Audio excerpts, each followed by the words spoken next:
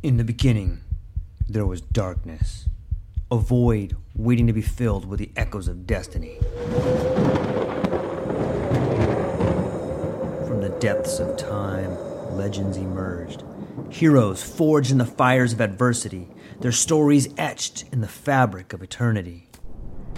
Through the sands of ancient deserts, across the vast expanse of galaxies, and amidst the tumultuous waves of the ocean, their journeys began. But amidst the chaos, there arose a whisper, a call to action, a beacon of hope. Now, as the world holds its breath, a new tale unfolds, a story of courage, of triumph against all odds. Join us as we delve into the depths of imagination, as we embark on a journey beyond the realms of possibility. For in every tale lies a lesson, in every legend a truth waiting to be discovered.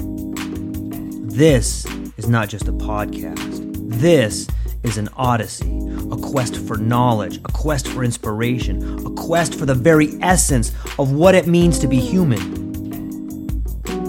Welcome, dear listeners, to a world of infinite possibilities. Welcome, dear listeners, to the True Life Podcast.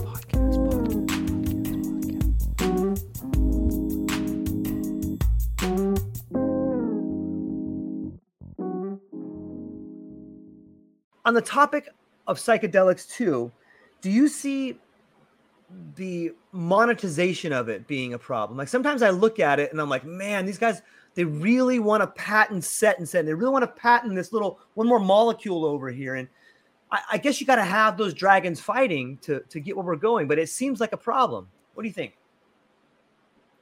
It's a completely different thing, psychedelics, and it's intervening. It's interaction with mental health. I do not. I don't know where it's gonna end, but our primary capitalistic idea will not work. Yeah. Because it is not money driven. Because one of the things I realized after my experience was we are living in a predominantly capitalistic and a consumeristic society, and you turn everywhere, there are ads, there are things that you want to buy, your vacations you want to take, and so on. And on my psychedelics, I've had the best vacation. I've been to 15 places in my life, not many places, 10 places, let's say. And since I was not present there, those trips didn't seem anything. It felt good, like I was able to share it on Facebook and get 100 likes. But what does that amount to? It's all, as much as the scrolling gives you dopamine, the likes give you dopamine, but it's just this thing. Again, you're not present to observe any of those. You feel good, you put some sugar in your mouth, you feel energetic. You put caffeine, you feel active. Yeah. Again, all these things doesn't have to be a bad thing. It's a tool, or it's a harmful thing based on how we use it, right? And your question with respect to, I really do not think I can. I have an idea about how money is gonna interact with this, because one of the posts I've been seeing on LinkedIn is it's going to be difficult, really hard for big pharma to get into this, because of the fact that usually the drugs that are there, it's a lifelong thing. You need a stream of revenue. And how about you give just 1 dose, 2 dose, and you get it for $10? How much are you going to sell it for? How much can you sell it for? $1,000, $2,000? Let's say it's still happening. Retreats are priced at 2,000. Right. I really am curious what is happening behind the screen. But what is different? Like, I get the same thing done in $10. Yeah. My house doesn't seem like a bad setting. So what is happening here? I do understand we need sustenance and survival and so on. But I feel like we are looking at it from the wrong point of view, in the sense that we have this established concepts and the way of life, right? A base comfort level we are trapped into. Like, for example, I live in a house which is 2 floors, just this backyard and stuff, because I have dogs, and that's a level of comfort. But if I'm going to get into psychedelics with not much revenue for money, it's a compromise. Do I want to let go of the idea of comfort, or do I want to actually help, right? Yeah. And at some point you can find a compromise where this transaction is good, Yeah. but right now they are very far apart, because what revenue they can bring in is a little bit way behind our base comfort level, given the way life is happening in this century, right? So yeah, I'm just gonna leave it like that, because I Yeah. have totally no idea of how the economics is working and so on, and I don't want Yeah. to get into it. Yeah. Yeah. It's interesting to think about. I really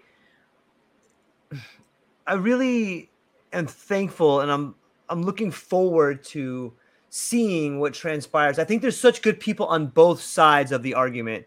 And I hope, I know that some people that are starting clinics and have these things, they have really good intentions, and they probably have helped themselves and helped other people, and they want to continue to do it and make some money doing it. Yeah. But I just see the fight, and I just, if I could add one awesome thing to the world of this debate, it would be that there's good people on both sides, and ultimately 100%. we should figure something out, because we all want the same thing. It's going to be an exciting future. You know what? I want to keep touching on language. Like I am beginning to see the world as language. I in my book, I wrote this piece that talked about education, and I want to share it with you. I'm just going to paraphrase it. It's something like, imagine a glacier on a spring morning, like the first morning in spring, and the hot sun begins to melt the ice, and you see this little bead of water come flowing down the glacier, and it takes the path of least resistance. It takes the path that the water's been taking for the last 5,000 years. But that little water droplet, if we could personify it, doesn't know it's the first time. It thinks it's the first time making this journey, right? And so it goes all the way down, and all of a sudden, a cloud comes in front of the sun, so the ice starts to melt again. And the little water drop is in a pool, and it's probably thinking to itself, oh, I'm stuck, man. I'm never going to get here. But what it doesn't realize, when the time is right, it's going to be reinforced by another pool of water that comes flowing down. And you can, I look at my life like that's the kind of language I'm talking about. You can see your history, your life, and your future in the world all around you. The same path that water drop takes on the glacier is the same path you're taking. It's the same path that a thought takes to be manifested. And you can see language everywhere. And I'm out in the garden, I just see the way the plants open up to the sun. And if you just take a few moments to watch that happen, you're like, look at this thing's telling me the perfect angle if I want to plant stuff. Like that flower blooms there every season at this time. Like, how does this plant know how to do that? And it opens up like at a 45-degree angle. It just blows my mind how much information is out there. And this gets me back to education, in that for so long we believe, or at least I believe, that you go to school and these people teach you things. But what I have learned is that knowledge isn't something you learn. It's something that's revealed to you. Yes. And if you go to school, there's nothing wrong with going to school and learning, but understand that you're going to learn from a person who learned from a guy who knew another guy that probably did the thing you're learning about. So this, and translation means interpretation. So whenever you're teaching me, I'm translating it, and I'm going to interpret it to somebody else. I'm going to lose stuff along the way. I think that information is all you could be right now. Anybody listening to this, you could be the smartest person in the world if you just paid attention and let the information be revealed to you. It's out there. It's crazy to think about, right? That's the beauty of it, right? One of the things you said about how interpretation is going to change, it's a game of Chinese whispers. So if someone is not... I've never heard that before. Oh, Chinese whispers is the thing where, let's say a group of 10 people are standing, and the first person is... the first two people draw something, and the second person has to communicate it to third person by drawing. And down the line, the drawings are so different. I'm shitty at explaining, but you can see a video of it. So we have a thing called telephone. We have a game called telephone where, like, I just tell you a secret, and then you tell a secret. By the time it gets all the way around, it's totally different. But the drawing part is amazing. Yeah, it's pretty much the same concept, right? Yeah, so it is. That is gonna be when we interpret something, it's going to change. So when you say if we paid attention, we'll get the knowledge, right? It'll reveal itself. It's true, because here we are not trying to do the right thing by communicating to people. We are not trying to get somewhere or get that right. Oh, this is my point, or this is my goal for this particular talk. We're not trying to do that. See, I'm trapped in this body. I'm experiencing with this limited sense perception, and my words are just a tool to use, communicate how I'm getting this experience. I experience the same thing in a different way, so I'm just putting it out there. If no one needs to say they agree with or they don't agree, or oh, it's the right one, there is none of those. We all have our own interpretations to life, and that's all there is. Coming back to your thing, Albert Einstein's quote, I was reading it last week. I think I even shared it on LinkedIn. It was nice. It says, I think 99 times out of a problem, I can't get anywhere. I just swim in silence. It comes to me. And do you know about Jiddu Krishnamurti? A little bit, but tell everybody who may not be. I don't know how to describe people, so let's just say Jiddu Krishnamurti. He's a guy I follow. It's nice the way he, I think he was destined. I think he was chosen to be the Dalai Lama, right? Or he was equivalent in other terms. I think he was chosen to do that, and he just didn't want any of that. And he's a philosopher, I would say, and he says, amazing. If there is no problem that exists without the solution, if one truly understands the problem, they'll know the solution. So until then, we're just kind of like complaining and rambling about the problem. We're not actually paying attention to what it is, right? So all of these things, if you see, kind of points just to one place where like, you're not doing anything. Don't worry. Same with musical composition stuff. Sit in silence, it'll come to you. You think about playing this particular tone, it'll never fit the particular musical piece. You sit and rest are gonna happen. That's where we can never take credit for whatever is happening through us. Like, it's just, one of the things I've been believing for the last 2 years is like, especially things we say in words, books we write, like there is no way we can take credit for that, because this idea of language took 10,000 years to develop, to come to this point of communication, right? So you have to give credit to 10,000 years of what's that? 100 billion people, and so many things. But by the time you give credits to everyone, it's pretty much like, if you're going to give credit to everyone, you might not as well not give credit to anyone. And that the whole of evolution, the whole of history, the whole of everything is just God. That's how I perceive it. So when you say thanks to God, it's enough. It conveys the picture. As long as the God is not the external figure who's just watching everything, it's like, oh, this is a bad guy, I'm going to kick him. It's as long as we don't have the notion, I think God is a beautiful thing. It brings me to the point too, like when you say we're clearly standing on the backs of giants, right? Like all the thing, when you say people want to take credit for this idea or that idea, and like think about the world of patents. Like people pay so much. This is my idea. You can never use it. This is mine. You got to pay me to use this idea. Like that is so selfish. Like, could you imagine if we patent the wheel a long time ago? Hey, no one can use this. Like, how many forms of energy out there? How much better could the world be if everyone was allowed to improve ideas instead of just a handful of people clinging to like this? It's kind of gross in a way. Like, this is my idea. You can't ever use it. I truly believe this. The person who comes up with the idea will never ever patent it. Yeah. I promise you that. You can just not, because in the complete conscience that you did nothing. It came to you. It just comes. I don't know where it comes from. There is no stream. Like, I cannot watch my thoughts, how it's entering, but it came to me.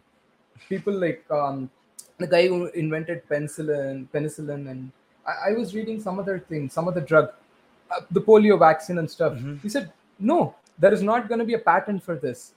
It needs to reach people. It's going to be as low cost as it can be. Right? Salk. I think the Salk Institute. I forgot the guy's first name, but it was it's David Salk or something like that out of San Diego. I see. I think. Okay. And if you're able to steal idea from some person, and then you're going to protect it. You're going to make it so precious, because since you truly do not understand how precious the idea is, and it will become more precious by sharing it, you want to cage it and you want to convert it into money and stuff. And because in ignorance, we are going to think the external world is what we need to buy to be happy. But it's not going to be that. It's never going to be that. I sometimes believe completely poor people not having the choice to do much are much more happier, because at the end of the day, you realize all the money after having it, nothing it's going to get you that is going to fill the void. So you go back to like choicelessly observing, whatever, right? And then at least you start by saying, whatever, this is happening, right? Slowly you accept it and you start seeing, I mean, this is going to happen regardless of my choice, and I'm not going to change it, and it's not going to change. Is it a possibility I can enjoy it rather than complain about it? But you have to sit with it. You try to change it, you're always pushing it, it's coming back, pushing it, coming back. But if you let it sit, there is a chance for truly accepting it. With the whole of ourselves accepting an idea, it can be anything. Right? And you accept it, it goes on. But yeah, I deviated so much from the patent, but no, it pretty much comes to that. Yeah, I think there's something to be said about taking a thought like that and just looking at it from all angles. Like when you sit with something that's bothering you, or when you sit with a problem, or when you want to observe something.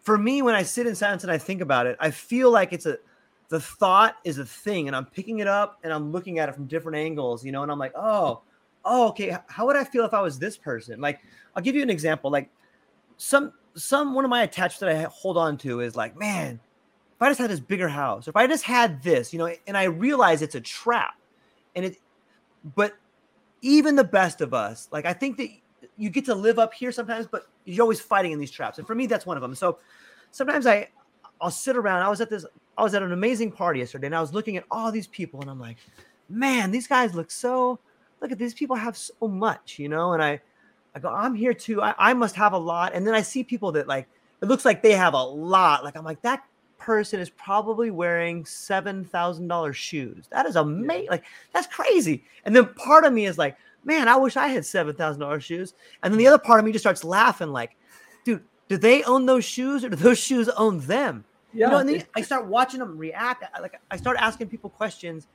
And then all of a sudden, like, I see this couple, I'm talking to them, beautiful people. And then all of a sudden they just turn and walk away from each other during the middle of the conversation. And it reminded me, like, these people are having problems. Like, I'm asking them about their family, and then I just see the husband turn to the wife, and he just walks away because he didn't feel like he was part of that conversation. So in some ways, I guess I'm saying you can notice the language of people and what's really happening in their lives if you just pay attention to the situation and you look at it from different angles. I kind of rambled there too, but I think there's something to be said about looking at situations from different angles and putting yourself in other people's positions and really getting to think about it from other angles. You can learn so much about life that way, and it's fun to do. In fact, sometimes I can get caught. Like, I'll just sit there for, like, people will be like, what are you doing? What? You've been sitting there for like 20 minutes just sitting there. I'm like, oh, hey, have you ever thought about what those people were doing? Like, you can live other people's lives in your own head. It's amazing. Oh, yeah. Which means you can if you can do that, if you can live other people's lives in your head, you can also live your life 1,000 directions. And when you begin doing that, you can I had this experience a while back where I went pretty deep. Like 9 grams. And I remember just sitting in the bed thinking, and it was like, I could see every decision I've ever made and then play it out. This is how my life would look if I did this. This is how my life would look if I did this. If I would have made that mistake, I would be over here. And it's so fascinating what you're capable of when it comes to visualization and understanding. If you give yourself the setting, and the time to understand it, like, you can live such an amazing and rich and fruitful life with very little. And it's much more rewarding if you're just willing to take the chance and believe in yourself. Yes. It's beautiful. It comes back to time, right? Yes. We're busy not to give time. Like, having known meditation is good, don't push myself to sit enough. Don't. And there are times I get guilty about it. And those, I feel like, are the chances where there is nothing to think about it. The only thing I can do is sit. There is nothing else to do at that point. Because whatever occurs in our conscience as, like, or guiltiness or what kind of emotions, right? It's just asking you to do the right thing. At that point, there is no point in, oh man, I did this. You're just wasting more time. Sit now, you might be done 5 minutes earlier, right? And the reason I'm trying to say that is sometimes life feels busy. It's like I have to get these things done. We have a running joke with my partner and I will be like, we have to get everything done and go up and like watch something. And then it comes back. It's like, what are we trying to get done? Because the energy with which we are trying to get done, right? And finally we are sitting to watch something that becomes a check mark. We're just gonna get watching the TV done. If you really want to be present for life, you need to be present for every single thing. That part is what I'm saying. Choiceless observation. Do not choose to go ruminate your thoughts and get out of reality. Our reality is so simple. If we believe these 5 senses are there, live according to the senses. The more you live according to the senses, that's one thing I've learned from the dogs. They're amazing. Like, I go away for 10 days, 15 days. They don't sit depressed, missing me. As long as they're treated well by the person who's taking care of them, they're living in that reality. They'll play with the person who's taking care of them. They don't go sit by the couch and like, man, those days were good. Now he has gone. He's never going to come back. None of those happens. Because one of the reasons they do not have the memory capacity to go back and forth. I don't know the right words, but they don't have the memory capacity to do that. Second, it comes down to just living in that moment, that reality. Our reality is limited. We have to accept. Even though these cell phones and whatever stuff makes the whole world feel like it's reachable, it's not. It's a tool. The moment the tool goes, it's not. Same with psychedelics. Psychedelics are amazing tool. You need to use it. I advocate for that. But that's not it. That's not the end game. You have to come back to reality. You need to know what to do to change your everyday actions, these habit patterns, right? And for that, taking time off is necessary. When you take time off and realize that you're actually not busy, it's a loop again, right? You're too busy to not take time off to realize you're not busy. So it's like it goes around and around. Yeah. And that's where suffering helps. The tragedy, the suffering, will just knock your head for a second where, you don't know what to do. Eckhart Tolle, he says that, right? He got to a point of so much suffering. He has been depressed for 2 years with suicidal tendencies. And just this one day, the suffering got too much. It just stopped. The thinking brain stopped and said, oh, it's nice. It doesn't have to happen like that for everyone. Few lucky ones, it does happen. But most people, it turns out to be a wake-up call. But it's up to you. The alarm will ring. You can snooze it and go back to sleep, or respond to it very positively. Yep. I'm gonna get up, or I'm gonna put in the effort. Right. And with your thing for $7,000 show, I have it with $1 million, million different things. Every single day it keeps coming, right? And that's the part. If you want to term it as waking up, it's not a one-time waking up. You're gonna sleep. You're gonna get up. You're gonna sleep. You're gonna get up. And it's gonna happen. I believe the progress is measured in ways of how soon you're able to get up. Yeah. Right. Yeah. And I think the more you bring into your practice that whenever I am suffering, I tend to believe this. Whenever I complain about anything, I believe, even though at that point I don't know that I shouldn't complain, I believe, if I was on psychedelics, would I complain? If I was doing meditation, would I complain? I know there is a point of view in my own head that I would not complain. Yeah. So something is wrong. I'm complaining. Something is wrong. So look differently. It's hard because when the impulse gets to you, that's why sitting every day works. It makes you respond rather than react. Some people may shout for 10 minutes, 15 minutes. Some people carry it for 8 hours. Some people do it in a second. It's not like they don't get angry. They get really angry. They could break your face or glasses. Right. They just get in touch with who they truly are. You know, our attachments will always be there. It's about, it's a game. Yep. It's like the fetch game, right? Please tell people the story about it. This is a beautiful story. Okay. Yeah, I saw that meme with the dog trying to say to the human partner that I'm gonna dress up as human, try to live and see how your life is, because it seems more interesting and complicated and stuff. So it stays as a human for 24 hours, and then it goes back to being a dog and says, I thought it was really interesting, but it's just a complex fetch game. Yeah, That's so true, man. It's so true. and we realize that it's we have to let go. That's what many people with their experiences try to say. Let go of things that doesn't want you, because you can create rooms for things that actually want to stay with you. And one of the reasons we need to be completely honest, we need to be completely brutally honest, having no fear of rejection. If we stop seeking approval and validation, and if we're completely honest regardless of the bashing we receive, we make space. We make space for people who are actually going to be there with that energy to share the journey. Because there have been so many days that I've not been this confident trying to say what I really think, Yeah. and it has never gotten me anywhere. It's just a couple of hours of awkward party room discussions where, you know, yeah, how's it going? Yeah, he got this job, I got this job. This weather is good. That is going this like this. You talk about, they say, right, weak people talk about um, other people, or average minds talk about events, strong minds talk about ideas. Yeah. I believe that it's only when we are completely honest, and we start saying, like, for example, I whenever I get a chance, I like to make people uncomfortable by talking about death.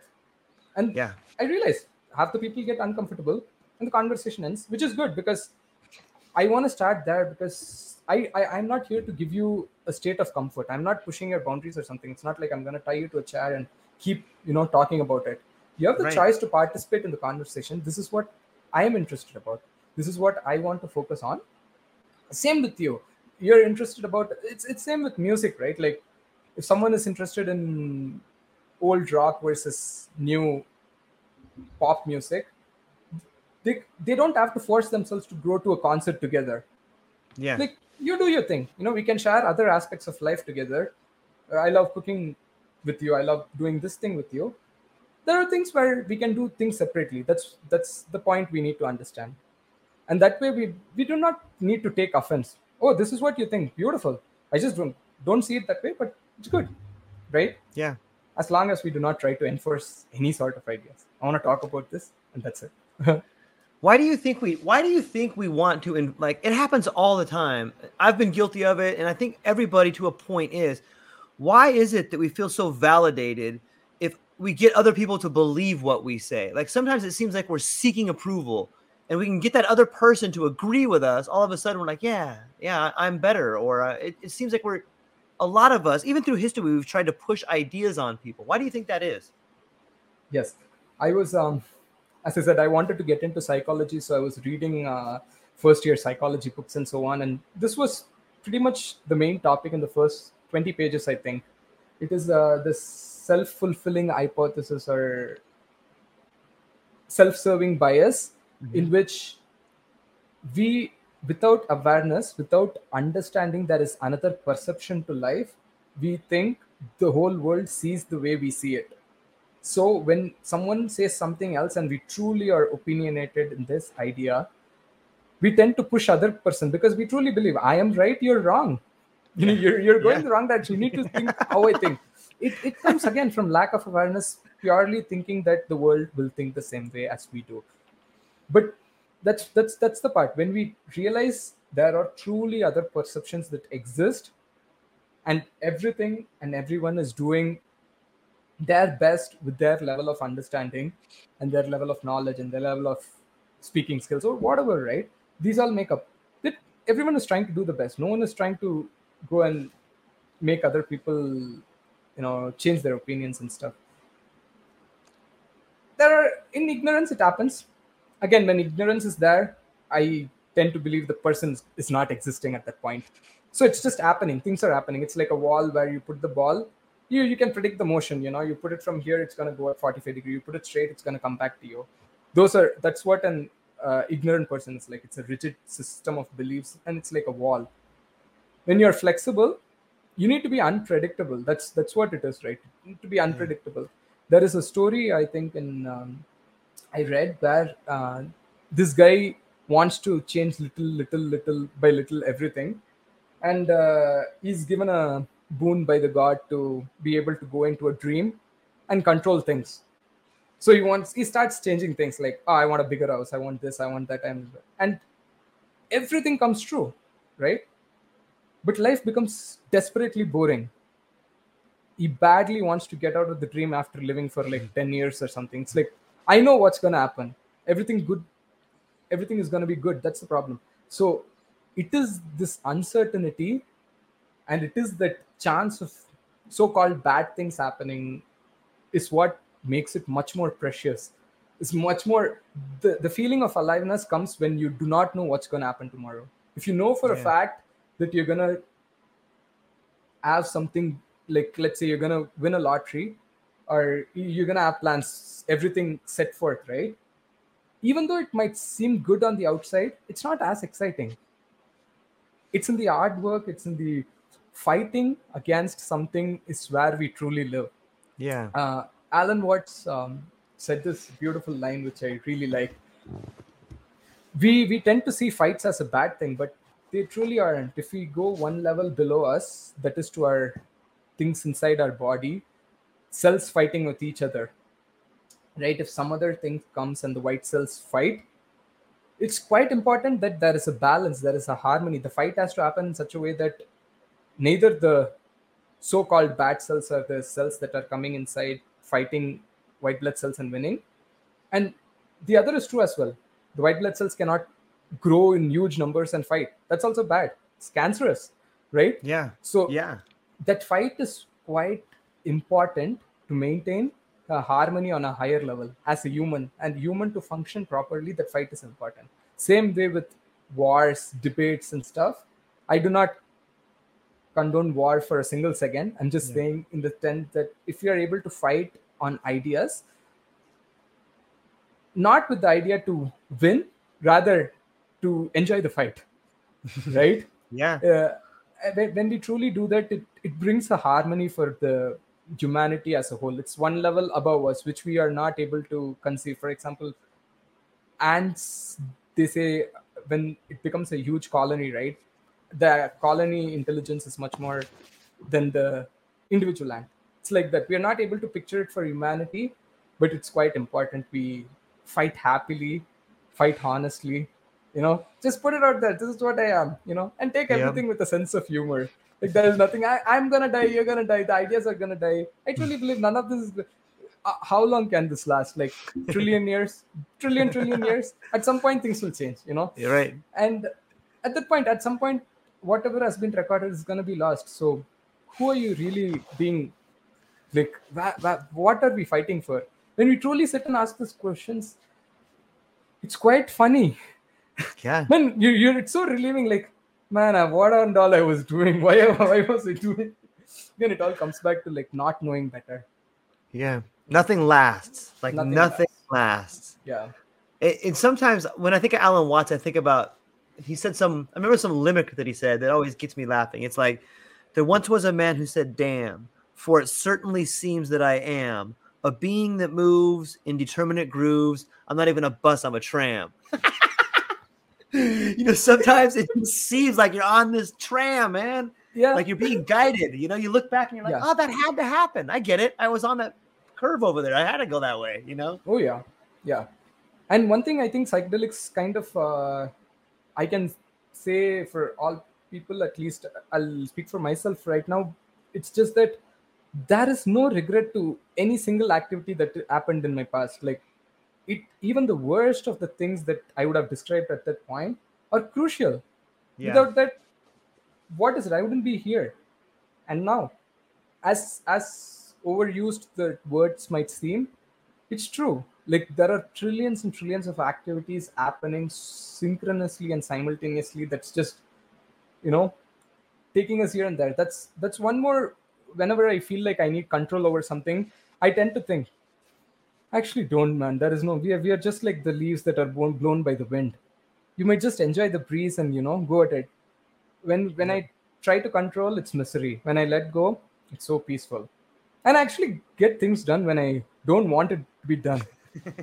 Now, have you watched this new series? I think Undone on Amazon Prime.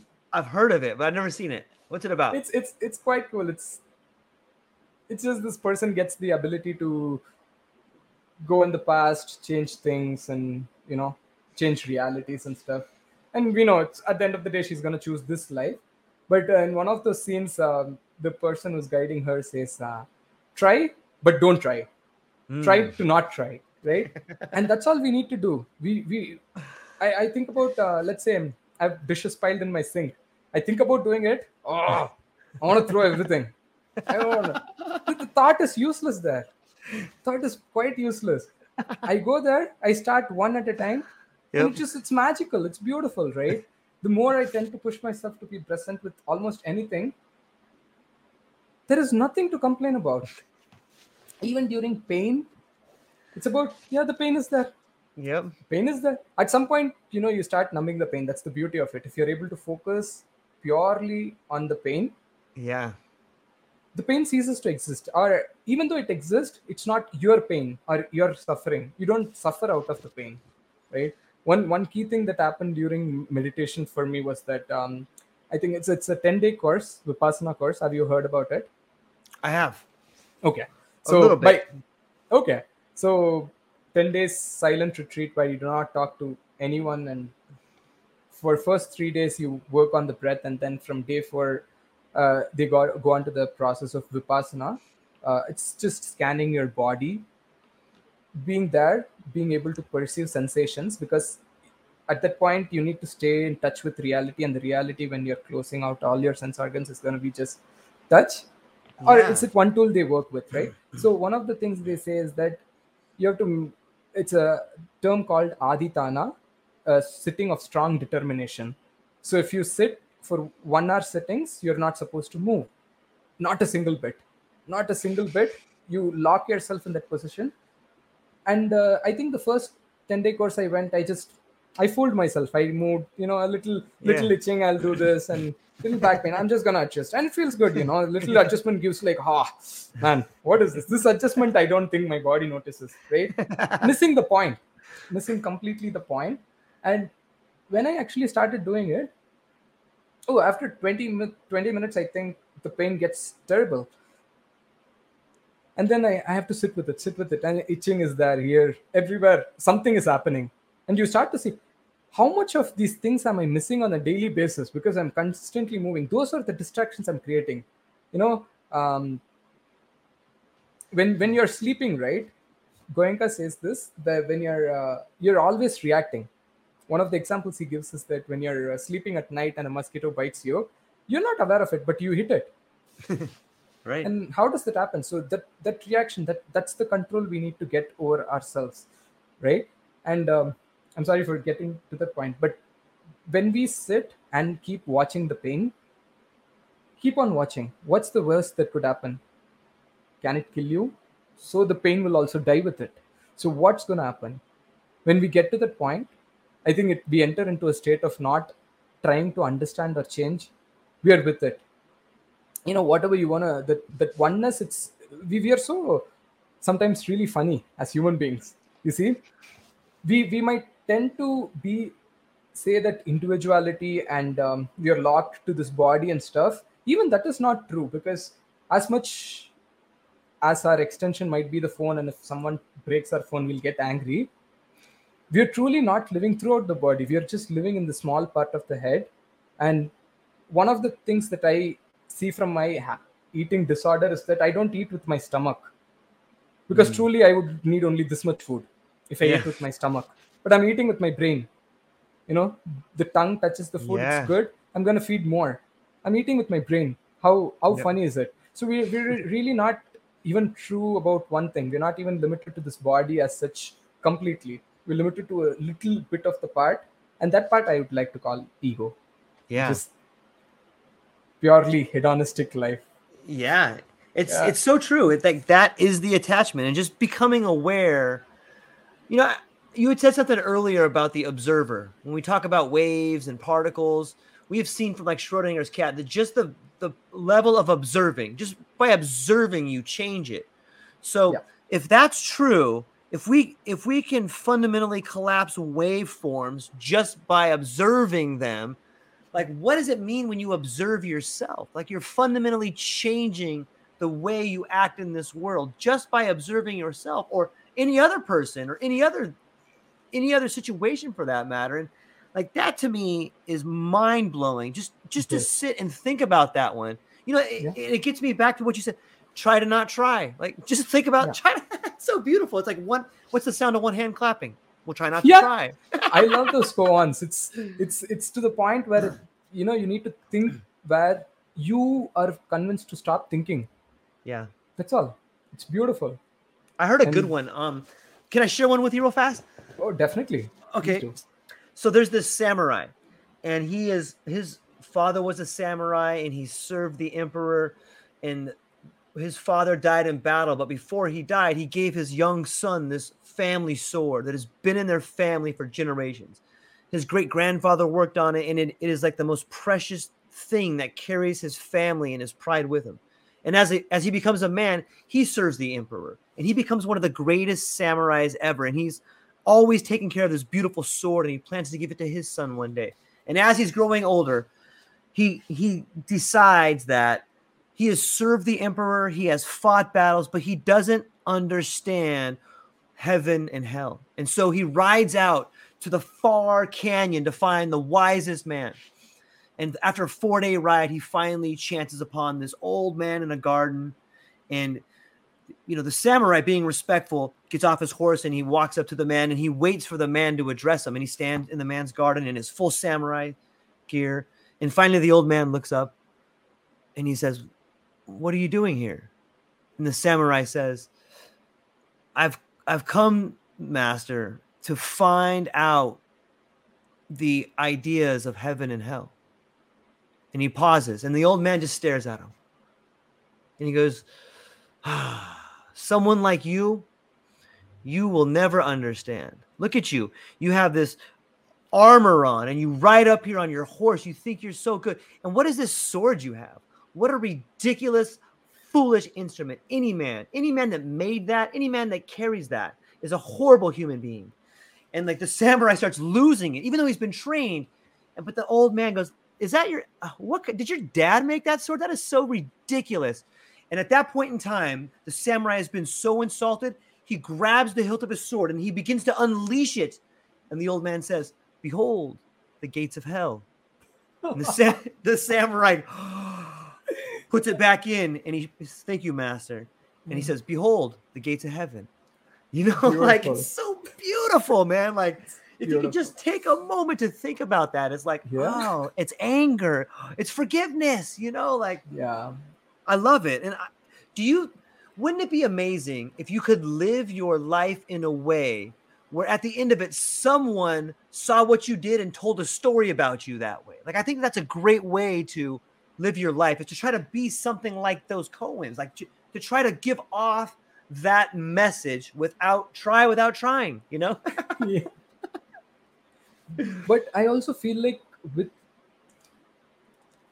I in ignorance, I think that's what I have been taught to do. Live life as a story to be told to others, and that is too strainful, too stressful, because now there is a story that you have to live up to, right? It doesn't. It limits you. Anything that is going to be any attachment to any ideas is going to be prisoning you. Yeah. Right. It's you can use anything as a tool. Sorry. Nice ring though. Yeah. It sounds like a phone. Let me just Yeah. turn this off. I don't know why it does this. Okay. Thank you. So any kind of thing, we can use it temporarily as a tool, and we have to let go. It's like sailing on the boat, right? You can, if you're too attached to the boat, sure, as long as you're in the river, it's fine. The moment you reach the shore, if you drag the boat all over with you and trek to the mountains, I would say that doesn't seem like a genius idea. So letting go of that boat at that point And if you're not going to come back, you don't even have to tie the boat, right? Yeah. And if you're going to come back again, these are things like you need to know what you're going to I'm sorry, that came out wrong. You don't need to know what you're going to do, but in that moment, if you're just present and if you see, it's one of the beautiful things you said, right? The water flows in the amount of least resistance. Yeah. I think that's a very common thing among life forms, right? Humans Yes. as such, I feel like we tend to do things to make things easier. That's what we do. Yeah. Why does Yeah. technology exist, right? Quicker, easier, comfortable. Try to reduce it. Try to push ourselves to be lazy. Laziness is not a bad thing. It's gonna get work. It's gonna get the work done in um, newer ways than we. The established way will get work done for sure, but the laziness will drive us to find newer things. It's like, and if you're able to find at that point, do we need this? Do we not need this? For that, presence is needed, right? If someone says the boat is the most important thing that you are gonna need, the person is gonna be attached to the boat. You'll never go to the peak of the mountain, right? It comes down Yeah. to things like that as small. But one has to go out there and question everything, Yeah. without the fear of being. And that's the environment we need to create, because having been in India, in a society where I'm not able to talk as freely about death and stuff, we need to create an environment where people can speak their minds. Half the time, therapy is one of those settings. The therapist doesn't help the patient in any way as we think. It's at that point, the patient goes to a point where they lose the barriers. Okay, this is my safe space, I'm going to get it all out. As they get it out, they kind of see it from a different perception, right? All Yeah. the things Yep. that are being unsaid, that's driving their actions, are able to get out. And then there are some therapies that help with that. But now we have our subconscious is beautiful. It's so powerful. It suppresses memories, right? That's what psychedelics are doing. That's what meditation are doing, right? It explores. People having bad trips. The bad trips are showing this is what's happened. You're just holding on to it, right? Yeah. You just have to sit with it. You have to sit with it. I've had bad trips where for 2 hours I would have been thinking, oh, I've gone crazy. I just wanted the trip to end so badly, right? Yeah. And the frustration pushed me at a point of questioning, right? That curiosity. Why do I want to end this? Why do I want to change this? We need to be the childlike curiosity is quite important. Once we become adults, I feel like we tend to become serious and we try to focus on things.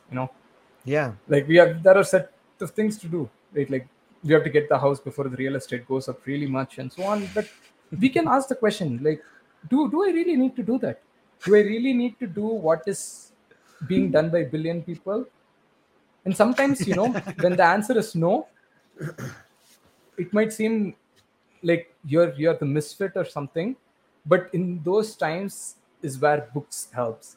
When there Yeah. is one guy saying that, oh, I did this, life is magical either way, don't worry, right? It gives the confidence. Like I've had so many of those books act as crutches at point where I was this close to giving up what I'm doing right now, which is being completely useless according to my previous life, right? Because I was driven by productivity. You need to be productive. You need to be Yep. productive. And I truly feel like sometimes productivity comes from traumas. Yeah. Traumas lead to, if a person is working too much, it's trauma. If you're gonna be an overachiever, it's not a bad thing, but there is some unprocessed trauma that's driving them so much. Yep. Yeah, Yeah. you can achieve everything. Again, the question comes, if we are caught up in a world of solipsism where I'm the only conscious being, what achievement is gonna get whom? Like all these other non-conscious things are not gonna get any use out of me. So first, one has to sit, heal their traumas, fix themselves before they can even help others, right? And I think one of the things that's what beautiful about psychedelic therapies. I do not think people can just hand over drugs like that. And people cannot just hand over drugs even after one sitting or something. They need to get to a certain amount of quietness in their headspace to be able to achieve that stillness. That's quite essential, very essential before you help the other person. Yeah. See, I that was really well said. This is what I think psychedelic therapy should be, because I think it's important to note, me and you probably have done a lot of you and I and a lot of other people have walked down the path of psychedelics and understand the difficult trips and have had to process the difficult trips. I think it's important to maybe understand what someone new might be going through. Like, remember when it was your first time going through something and getting that feeling of, oh my God, I get it. Like that first sense of like, yeah, I get it. And then it fades. Or your first bad trip and you're like, oh, I don't think I should ever do that again. Like, I think that the process, like for psychedelics, you do need a mentor. You do need someone there, and not all the time, but if you go through a psychedelic trip, it would be helpful to have someone like yourself to talk to, like, hey, what does it mean when this happens? And you're like, well, here's what it meant for me, or here's something similar that happened. And then I think that it's that process of teaching the next generation of how to use psychedelics. For a lot of us, it's been an independent journey, but I'm talking to you right now, I'm learning a lot. And I think that a younger person who's just getting into this could really benefit from talking to someone older. There should be like a mentor group instead of it being, I guess that's kind of what the mystery schools were. It's about older people teaching younger people the way, I kind of see a resurgence of it. It's kind of beautiful. It's funny because that became the established tradition in India. Younger people having to respect older people, and I'm completely against it. We are not as old as our thinking is. We are just, people can be any age, they can be completely immature. Yeah. If they could have the worst of the experiences, they can be immature. And immaturity doesn't depend on age or experiences. It depends on how much one is able to incorporate those experiences and change certain habit patterns. Even though those things kind of seems like, how do you say? It's vague, it's abstract. It doesn't give you a solid answer. But any kind of model is gonna construct. I feel like you can have a certain stable ground to begin, but every journey has to be open-ended. Every single trip has to be open-ended. There cannot be, you can never think about a particular goal for a particular trip. When they say set and setting, I hear from some articles where you need to have vision for this. No, I do not believe you need to have a vision for a particular trip, because the moment you have it, because all your sensation and emotion and whatever, right, you're observing it at a magnitude of, there is no number, it's such a higher magnitude, right? So even a little bit discourse from that, you're gonna, without consciousness, you're gonna label it as a bad trip. So set and setting is something that's gonna guide you into the trip. After that, it's beautiful. These words don't mean anything, they say, right, like as the LSD started working, I don't think so, I don't feel anything. They're like, wait, what are feelings? Yeah. That's when it starts. So all the things that we conceive of in our normal sober working mind, it ceases to exist, right? All the barriers go down. Along with it, whatever we think as useful tools like words and communication, sometimes I'm on drugs and I can't even speak. Like I'm so gibberish. Like, and the beauty is that I have nothing to convey, and it's so relieving. It's like, wait, I don't have. It's nice. So what? I don't have to speak. Like I have nothing to say, right? So yeah, it's like that. And more than older people to younger people, it can be. I think what you were trying to get at, maybe I'm just guessing, experienced to inexperienced. An experience can happen for way better mind. Put. Yeah. And trip sitter would be nice when people are afraid, when they're thinking about bad trips, right? Right. Because the internet is flooded with information about bad trips. And 30 years back, when 50 years back now, when Nixon had the Schedule 1 class, and they made videos about how people on psychedelics jump out of third floor. And when I was on psychedelics, I'm thinking, that's crazy. I would never comprehend how someone on psychedelics would do that. There is no way for you to, because you're more attentive than anything else. You're attentive. You've been not attentive like this before ever. If you have not done any meditative things, there is no way you would have been paying attention to life as such and the beauty around us to that extreme, that in that pure awareness mode, you're not gonna do something like jumping off third floor, or like, oh, it's dangerous, you're gonna like, I don't know. Maybe it does happen in group settings. That's one thing I've heard stories from, where the group energy changes, right? Yeah. And you have some people, they're mixing drugs, and some are high energy, they want to go out, and then the people who do not want to go out, and then crazy things happen. For the first time, I think it needs to be a solo trip. Yeah. With a very safe setting to begin with, and then you can start walking out. I've had so many trips outside. I've spent like hours in beach. Yeah, it was crazy. I wonder how I'm still alive. I usually say that that's my physical rebirth point, because I technically shouldn't be alive.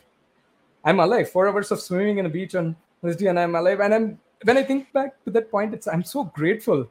Yeah. See, if something happens, like, I'm grateful. I'm still here, right? And yeah, that's the part with respect to having that setting and helping people understand bad trips are important. Bad trips are what we need to go after psychedelics. If you're thinking about going after psychedelics after a good trip, even though psychedelics do not have the addictive capacity, I've never felt like I could take LSD on the next day. I'm like, I'm done, man. I'm done for like, this was pretty much my last trip. That's how I feel sometimes, right? It's every one of them. I know. I'm like, and sometimes I'm dancing around, my neck breaks, and it's like, never again. Yep. I'm getting old for this. Like, I'm young, but like, I've not done anything physically, so I'm old for this. And it's funny when you think about good trip, you want to have it again, because that's what we tend to believe, right? We tend to believe we need to go after good and not bad. But the world is very paradoxical, and it's always the law of opposites, I believe. Yeah. If someone is out there, hitting other people, or like even talking about the patriarchal society that has developed around the world, right? It comes from a very weaker inner side of the masculine part, because if one is truly strong, they don't need to show it. That's how it works. If you're truly strong, if you're strong within, you don't go and prove it, because you know it. And it's only when we are not sure of what we are within, we tend to get validation, when we tend to play the power game and so on, right? And that's why I say law of opposites. So what do you think is bad? Jump into it. Good, maybe a little hesitant, a little hesitant. Even in meditation, they say, when you're with the pain, first time you're with the pain, you're like, you don't want the pain, so you're avoiding it. And slowly you're with the pain, and you start understanding pain is quite important for your journey, right? But there are also pleasure sensations that arise out of meditation. And this is what Goenka says. Sometimes it's not even people want to avoid pain. They're okay with the pain, but they go after the pleasure. That's the problem. Sometimes we are trying to, it's avoid, rather than avoiding the bad things, it's just jumping to get more of the good things. Right? So, again, all this comes down to a single point, where it's awareness. As simple as it sounds, if you're there, present, paying attention to what is happening, there is nothing more you need to do. Literally, you're showing this cat is quite an example, right? That is tied along with quantum physics. And if you see all these links underneath, everything is linked, and it all goes back to the same point. You take music, you take physics, you take space, everything. You want to go macroscopic, the law will remain the same. If you go microscopic, the law will remain the same. It's Yeah, so and beautiful. It is, because it allows you to see it. It allows you to see the same law playing out on a huge scale and a small scale, and in Yes. yourself and yesterday and tomorrow. You know, there's so many angles. What I always think of, like all these concepts we've been explaining, like I've really recently begun to understand symbols more, like, and how powerful they are, and how in a way they're not only a different language, but a more whole language. Sometimes symbols are things that words can't describe. And let me give you an example of, like, do you know, like the yin and yang sign with like the like the white paisley and the black paisley, and they each have that dot in there? Yeah. Like that's everything. It's balance, it's strength, it's weakness, it's you. It's, if you can just, if everybody takes a moment to look at that sign and just think about it for a minute, like that says it all to me sometimes. And it's so powerful to sit with symbols. And it's also very interesting to see the way society wields those symbols. Like you see people having that sign on their store, and like, you know, or like they have it on their car, and they're like, wait a minute, I think they're hijacking that sign. What's going on over here? Yes. You know, and we're surrounded by symbols. And so once you begin thinking about that, so if we can agree that symbols are powerful, and we can agree that symbols say everything, then we can also agree that the world of symbols are bombarding us. And if you don't understand them, you can be overwhelmed by them. It's amazing to me to think about symbols as a language. What do you think about the way symbols are used, and how do you see symbols in your life? Symbols are amazing. The symbol yin yang, when I saw it 3 years back, I saw it as a more explaining symbol. It's like, here's the good, here's the bad, here's the good and the bad, here's the bad and the good, and here's life. And it's beautiful. Right. It's amazing. This is what it is about. You know, nothing is pure perfectly good, or nothing is completely bad. If everything comes with both of those, right? Yeah. Yet I do not see the way symbols being they have the potential to be really good in conveying messages, but ignorance creeps up everywhere. Just like all parts of language, all words are misunderstood. Like you can say pretty much any word, and there will be people who find it offensive. There will be people who will be like, whoa, that's nice. And there are people like, it's a neutral word, right? So those are all there. Growing up though, I've been in a part where there are too many religions and stuff, and rather than understanding why this is, they try to they monopolize and take the symbol. And like I am from a caste which wears like what is this, some marking on the head, right? It's like a temporary tattoo, and they're so biased against people who get permanent tattoos. It's not a big deal. It's both temporary. First of all, you rub it after a day, they're gonna burn it after death, so it doesn't matter, right? And but we the first time it is, I think everything out here in the world, good or bad, was conceived out of pure good intention. It comes out of nothing. Just like music is what? Nothing. It's a bunch of noises. Yeah, you can say it's harmonious and stuff. It's same like our vocal cords. These are noises. You're able to understand my noise, I'm able to understand your noise. That's all it is. But we cannot let ourselves get caught in the words we say. The words don't define us. Neither the stories that define us, nor the symbols. As powerful as it can be, if you take a printout and put it in your car, it's not going to change. And one of the funniest things is that having gotten interested in Buddhism, I have read things what Buddha said. Buddha always works on, always tells people there is no need to carry my deity. There is nothing you can do praying outside. There is no external object or figure or symbol or anything that can, that is the answer. You have to do the work. I cannot make you enlightened. I can show you the path, but you have to walk each step. And this person, so funny. I find Hinduism to be what is it? It's a big corporate. Hinduism. It goes on occupying different religions. So there are 10 avatars in Hindu, where first avatar, second avatar, they say how it's kind of matches with evolution. And Buddha at some point is quoted of saying like, there is no God as we think it is, right? as the external image, as the deity form, and so on. And to the wonder of me, they made Buddha the ninth avatar in Hinduism. I was like, wow. It's like the person who said there is no God as such. And you see so many people like go and see they have like small Buddha statues. Right? It's not bad to it's a great tool if you use it as a reminder, right? This needs to put me in present moment. It's great. Any symbol is magical, right? Yeah. Like people use candles. Candles are amazing because one of the reasons people were in the wild, so candle fire keeps it away, and they use that to create the safe space as well as use it as a symbol to start meditating.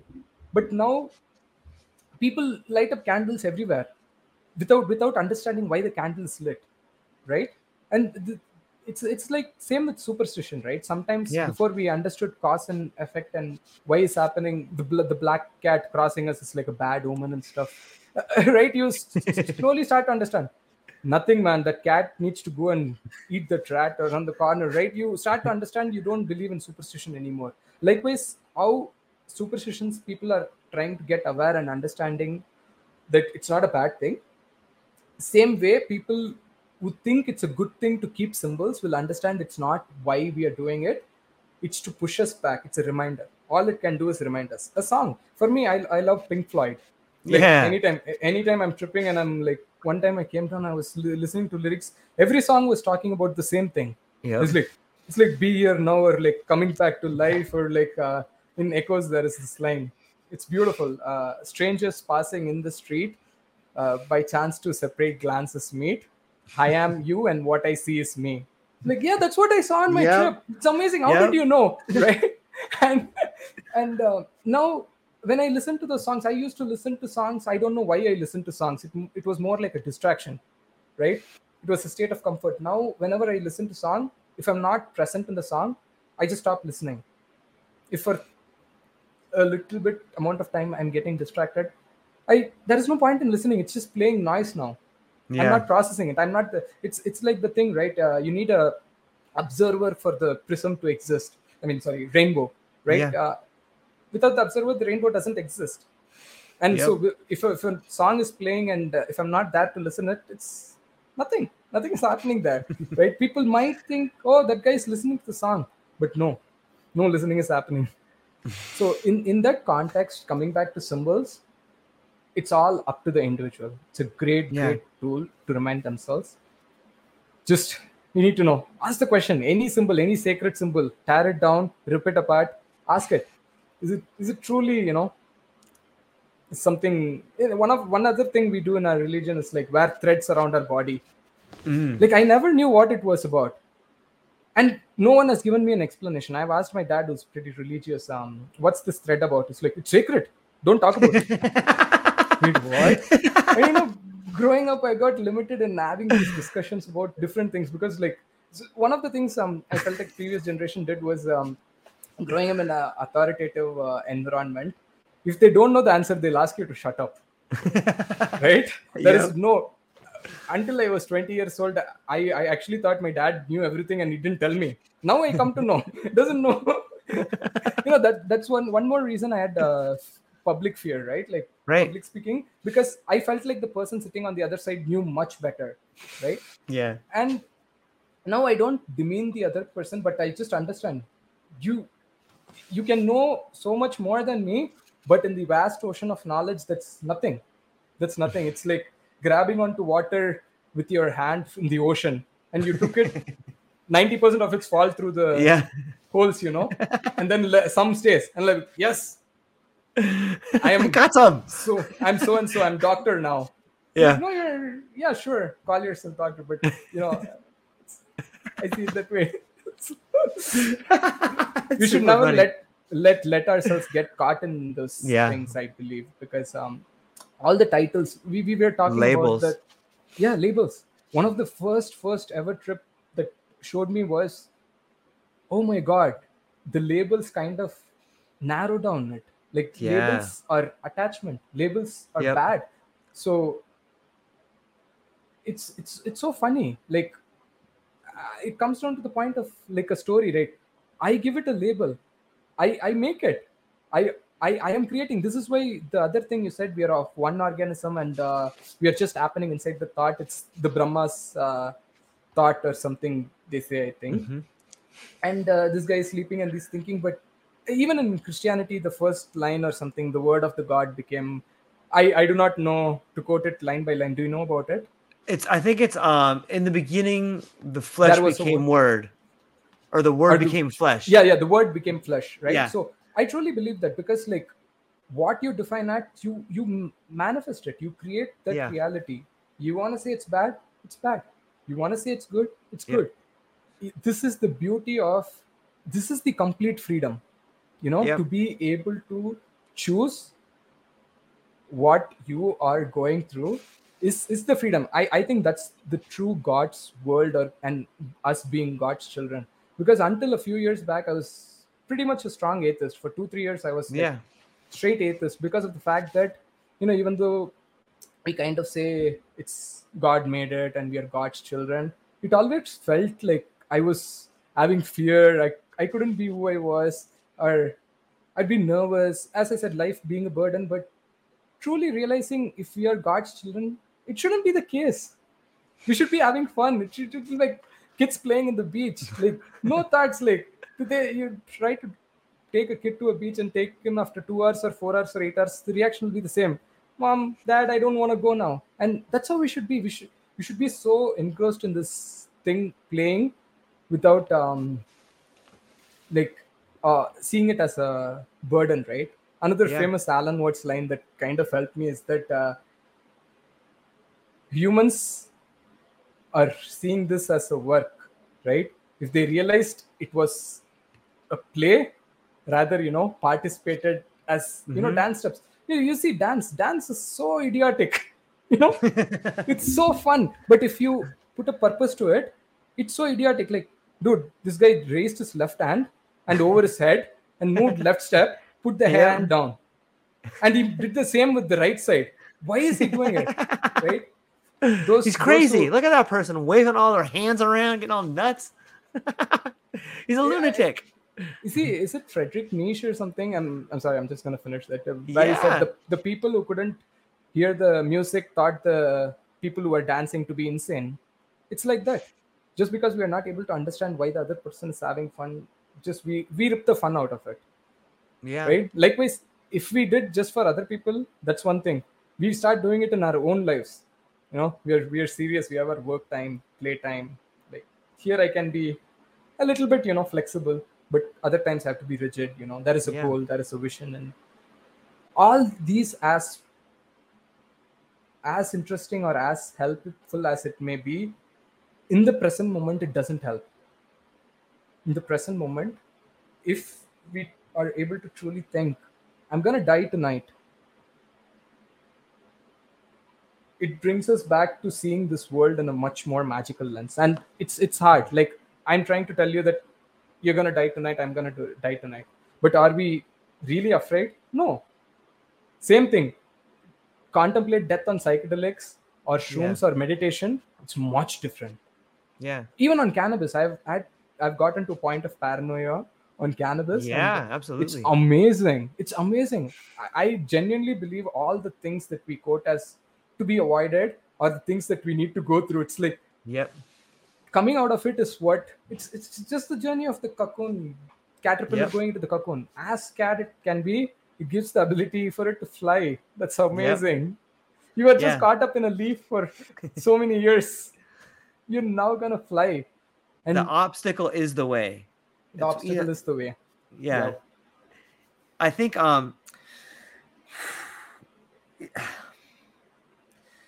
it's amazing to me. Like, there's so much that it makes me think about. When I think about Nietzsche, going back, he's got this idea of the transformation from the camel to the child.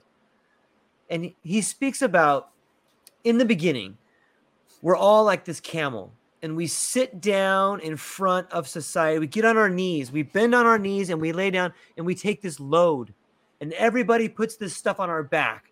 Hey, here's Alfred North Whitehead. Here's Nietzsche. here is President Bush, here's President Modi, here's society, here's war. Like we have all this stuff and it's stacked on us.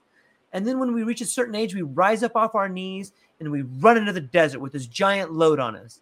And the desert is like our life, right? Like we're out here, we're trying to figure stuff out. And all of a sudden we realize how much a burden all this stuff is. So we want to take this load off of us now. Like I don't need Whitehead. I don't need war. I don't need this stuff. And you begin to go through this transformation. And the second transformation is the camel becomes the lion. And so you transform from someone who has had all this load on him into this beast that has to fight. Now, okay, now I'm going to become a lion. I'm going to fight for everything. And so you get rid of everyone's stupid ideas. And now you are making your own ideas. And you have to become this lion because there's a dragon you have to slay. So the next part is after you've taken the load, you've gotten rid of all these people's ideas, you've formed your own ideas. Now you're a lion. So you've made the transformation from camel to lion. And now you are your own person. You've become awake to these ideas that you can make your own life. But there's one last test. Now you have to slay this giant dragon. And this dragon is called Thou Shalt. And think of like a ginormous dragon. And it's got millions of scales. And on every scale is written the word Thou Shalt. Thou shalt pray. Thou shalt live. Thou shalt be a kind person. And the dragon says to the lion, sorry, man, you're our lion, but there's no more room on any of these scales, man. There's nothing left for you. So what do? You got to fight the dragon. And the end of the story is becoming a child, because once you destroy the dragon, once you release the roar that shatters the dragon's scales and you've conquered it, you realize you're at the beginning and you're a child, Yeah, it's such a beautiful story. And I think that's, and to me, I really admire the story because I think it tells every stage of life. And no matter where you are in your life, you realize it's a circle and you're supposed to be there. And there's something more you can, even though you've already done this, there's something else you missed along the way. You can learn more. Thanks for letting me share that story. It's a beautiful story. I really like that. It's true, right? Like, I think my psychedelics showed me how I was a camel carrying the baggage of the human who put on me, and that human is not one person. That's what we need to see.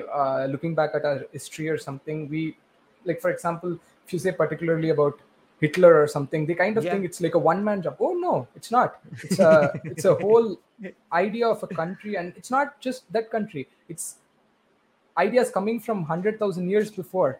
It's situations, it's surroundings, and it's ignorance, and it's battling of consciousness, and it's everything, right? Being manifested in a single person. Just like one cannot take credit for anything they do, the one person shouldn't be blamed, right? So same way, when I see, it's like this whole history has put this baggage on me, as the camel thing was nice. And you're like, it's not my luggage. Wait, I don't need a luggage. I even have a water pouch inside me. I don't need to even carry water bottles, Why am I carrying this? Yeah. So, yeah. And finally, the childlike thing, it's quite interesting because on psychedelics, right, the state I am in is pretty much like, I get to the point of no objective purpose, right? Completely lack of meaning and no purpose. You don't need to be sad about that's beauty. It's like you're put in a room with a clay and you can do anything. Like, this life is to do anything, and it's so enlightening, right? I can pretty much be anyone I want. My story is not something that is, it's like the diagram drawing on the beach. One wave it goes back to blank slate, right? And and one of the things I see in psychology is people having the argument between nature and nurture, right? And have you heard the concept of tabula rasa? The tabula rasa, like the clean slate. Clean slate. Tell people about it. I bet so everyone can know. Yeah, tabula rasa means like just clean slate, and people are born with clean slate, and when you're young, you're not able to write on your slate, and everyone writes the stories they know that they have done, right? And usually when you grow up, that's why I say every kid is going to be traumatized regardless of anything, because as small as the names given to us, it's not ours. We don't need to be caught up by it. Like, you're not, yeah, you're George, just so that you know that I am calling you. I'm Ranga, so that you know, if I'm the last person in the world, would it make any sense for me to have a name? No. Like, names don't have any meaning. But so if those are given for helpful purposes, the kid growing up needs to understand, right? With enough suffering, it starts looking inward and asking this question, why and what, and you see that everything is written at it. We all have a chance to make it back to tabula rasa, right? Yeah. That's the beauty of it. We can wipe it off all clean and be here just with nature, just part of the experience, right? Like, I never understood, even now in my sober sense, I don't understand. After enlightenment, they say there is no observer, there is no observed. There is just an experience flowing through. I have a hint of like, I did have that on psychedelics, but right now I cannot even. I would be lying if I said I understood it now. But I know, right, the moment I'm popping something, I'm gonna be there, because there is that's it. So we need to erase the stories. The stories, as much as seems like gives us identity, it's prisoning. And one of the things that happens in trauma, right? Trauma passes down when there is no healing. Trauma passes down because for some people, when they go through trauma, even though they know trauma, and they work with the ways they knew, right? For example, like, let's say my dad or something, where his trauma was trying to find a job and like was pushed to marry or have kid, and this one. But having gone through that, now, even though he was successful in the sense that he came out of it still alive, a kid, he had a job, he had made money and so on, he thinks that worked, right? And people think what they did worked, and therefore they try to pass it on to the next generation. The generational cycle of trauma has to be broken down, and it's up to every single person to really like question stuff. You can't really offend the dead. You can talk anything about 100 years back and it's fine. Like, they did it for a reason, right? And it's pretty much, religion is purely outdated. Yeah, religion is outdated. It was quite essential for us to come together from different areas. I'm talking about when we were hunter gatherers, every tribe was fighting other tribe. They had to have a common umbrella to share ground and come together. But now we are past that. We are heading towards a global economy. We are able to understand what's happening. So what we used as crutches, we don't need it. We now have skating shoes. Like, you can't use crutches and skating shoes. Like, it's okay to understand that you don't need to use that. But again, without awareness, we hang on to things. We hang on so tightly that I also think it this way. People hang on to some ideas so strongly, on psychedelics, it takes the whatever they are holding, right? And it hurts their hand. Yeah. And that's what they think is like psychedelics are bad.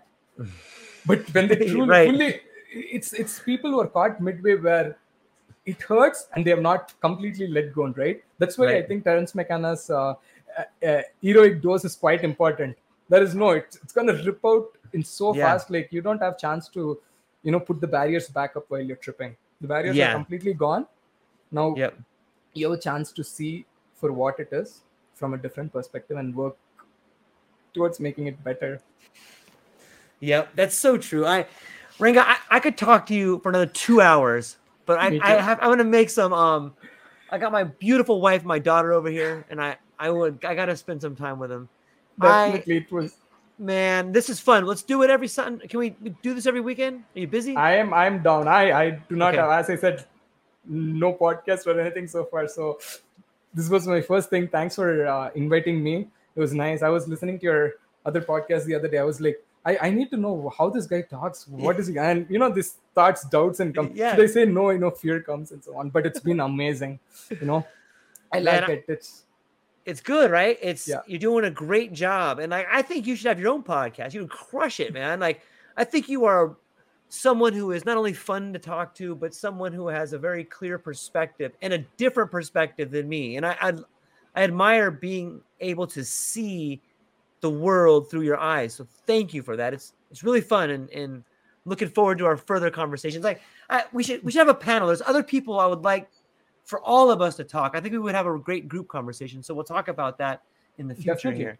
Yeah, yes. This is my baby girl right here. Hello, hi.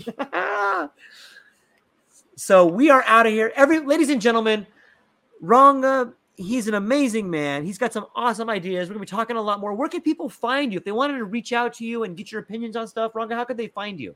I'm there on LinkedIn. Right there. Yeah. Okay. And I'll put some, is it okay if I put a link to your LinkedIn page in the notes? Okay. 100%. Yeah. Okay. I'd love talking to people. Yeah. It's the best way. Yeah. It's amazing.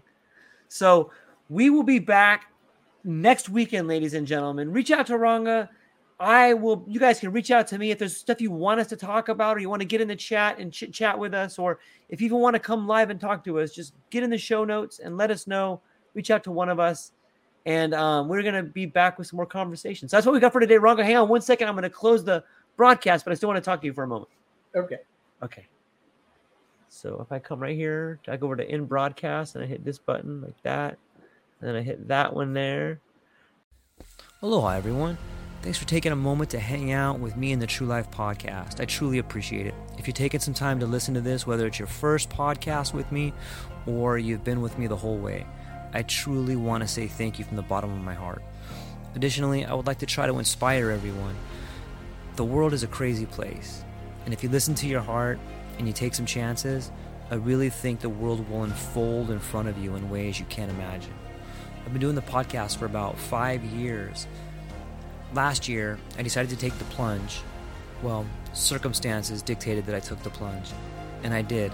I've begun working on the podcast full-time for almost a year now, and it's been so rewarding to me that I just want to try and inspire other people. If you have a dream, if you have a vision, follow the voice in your heart, listen to the song on the wind, and embrace the challenge. I think you're strong enough, you're smart enough, and you're good enough to make your dreams come true, but you have to believe in them. And I truly believe wholeheartedly that if you take a chance, a real chance on what is possible, then your dreams will unfold in front of you. Uncertainty can be a monster. It can be something that we run away from. But much like fear, if you stand in front of it, it's not that big of a problem. I know everyone listening to this has a dream and a vision, and I hope you all conquer it. And I want you to know it's possible. Take baby steps and move towards it, and you will get closer to it. Your relationships will be better. Your life will be better. And you know what? You deserve it. You're an amazing person. If you get a moment, go down to the show notes. If you can, support the show. Thank you so much for being here. Now let's get to it.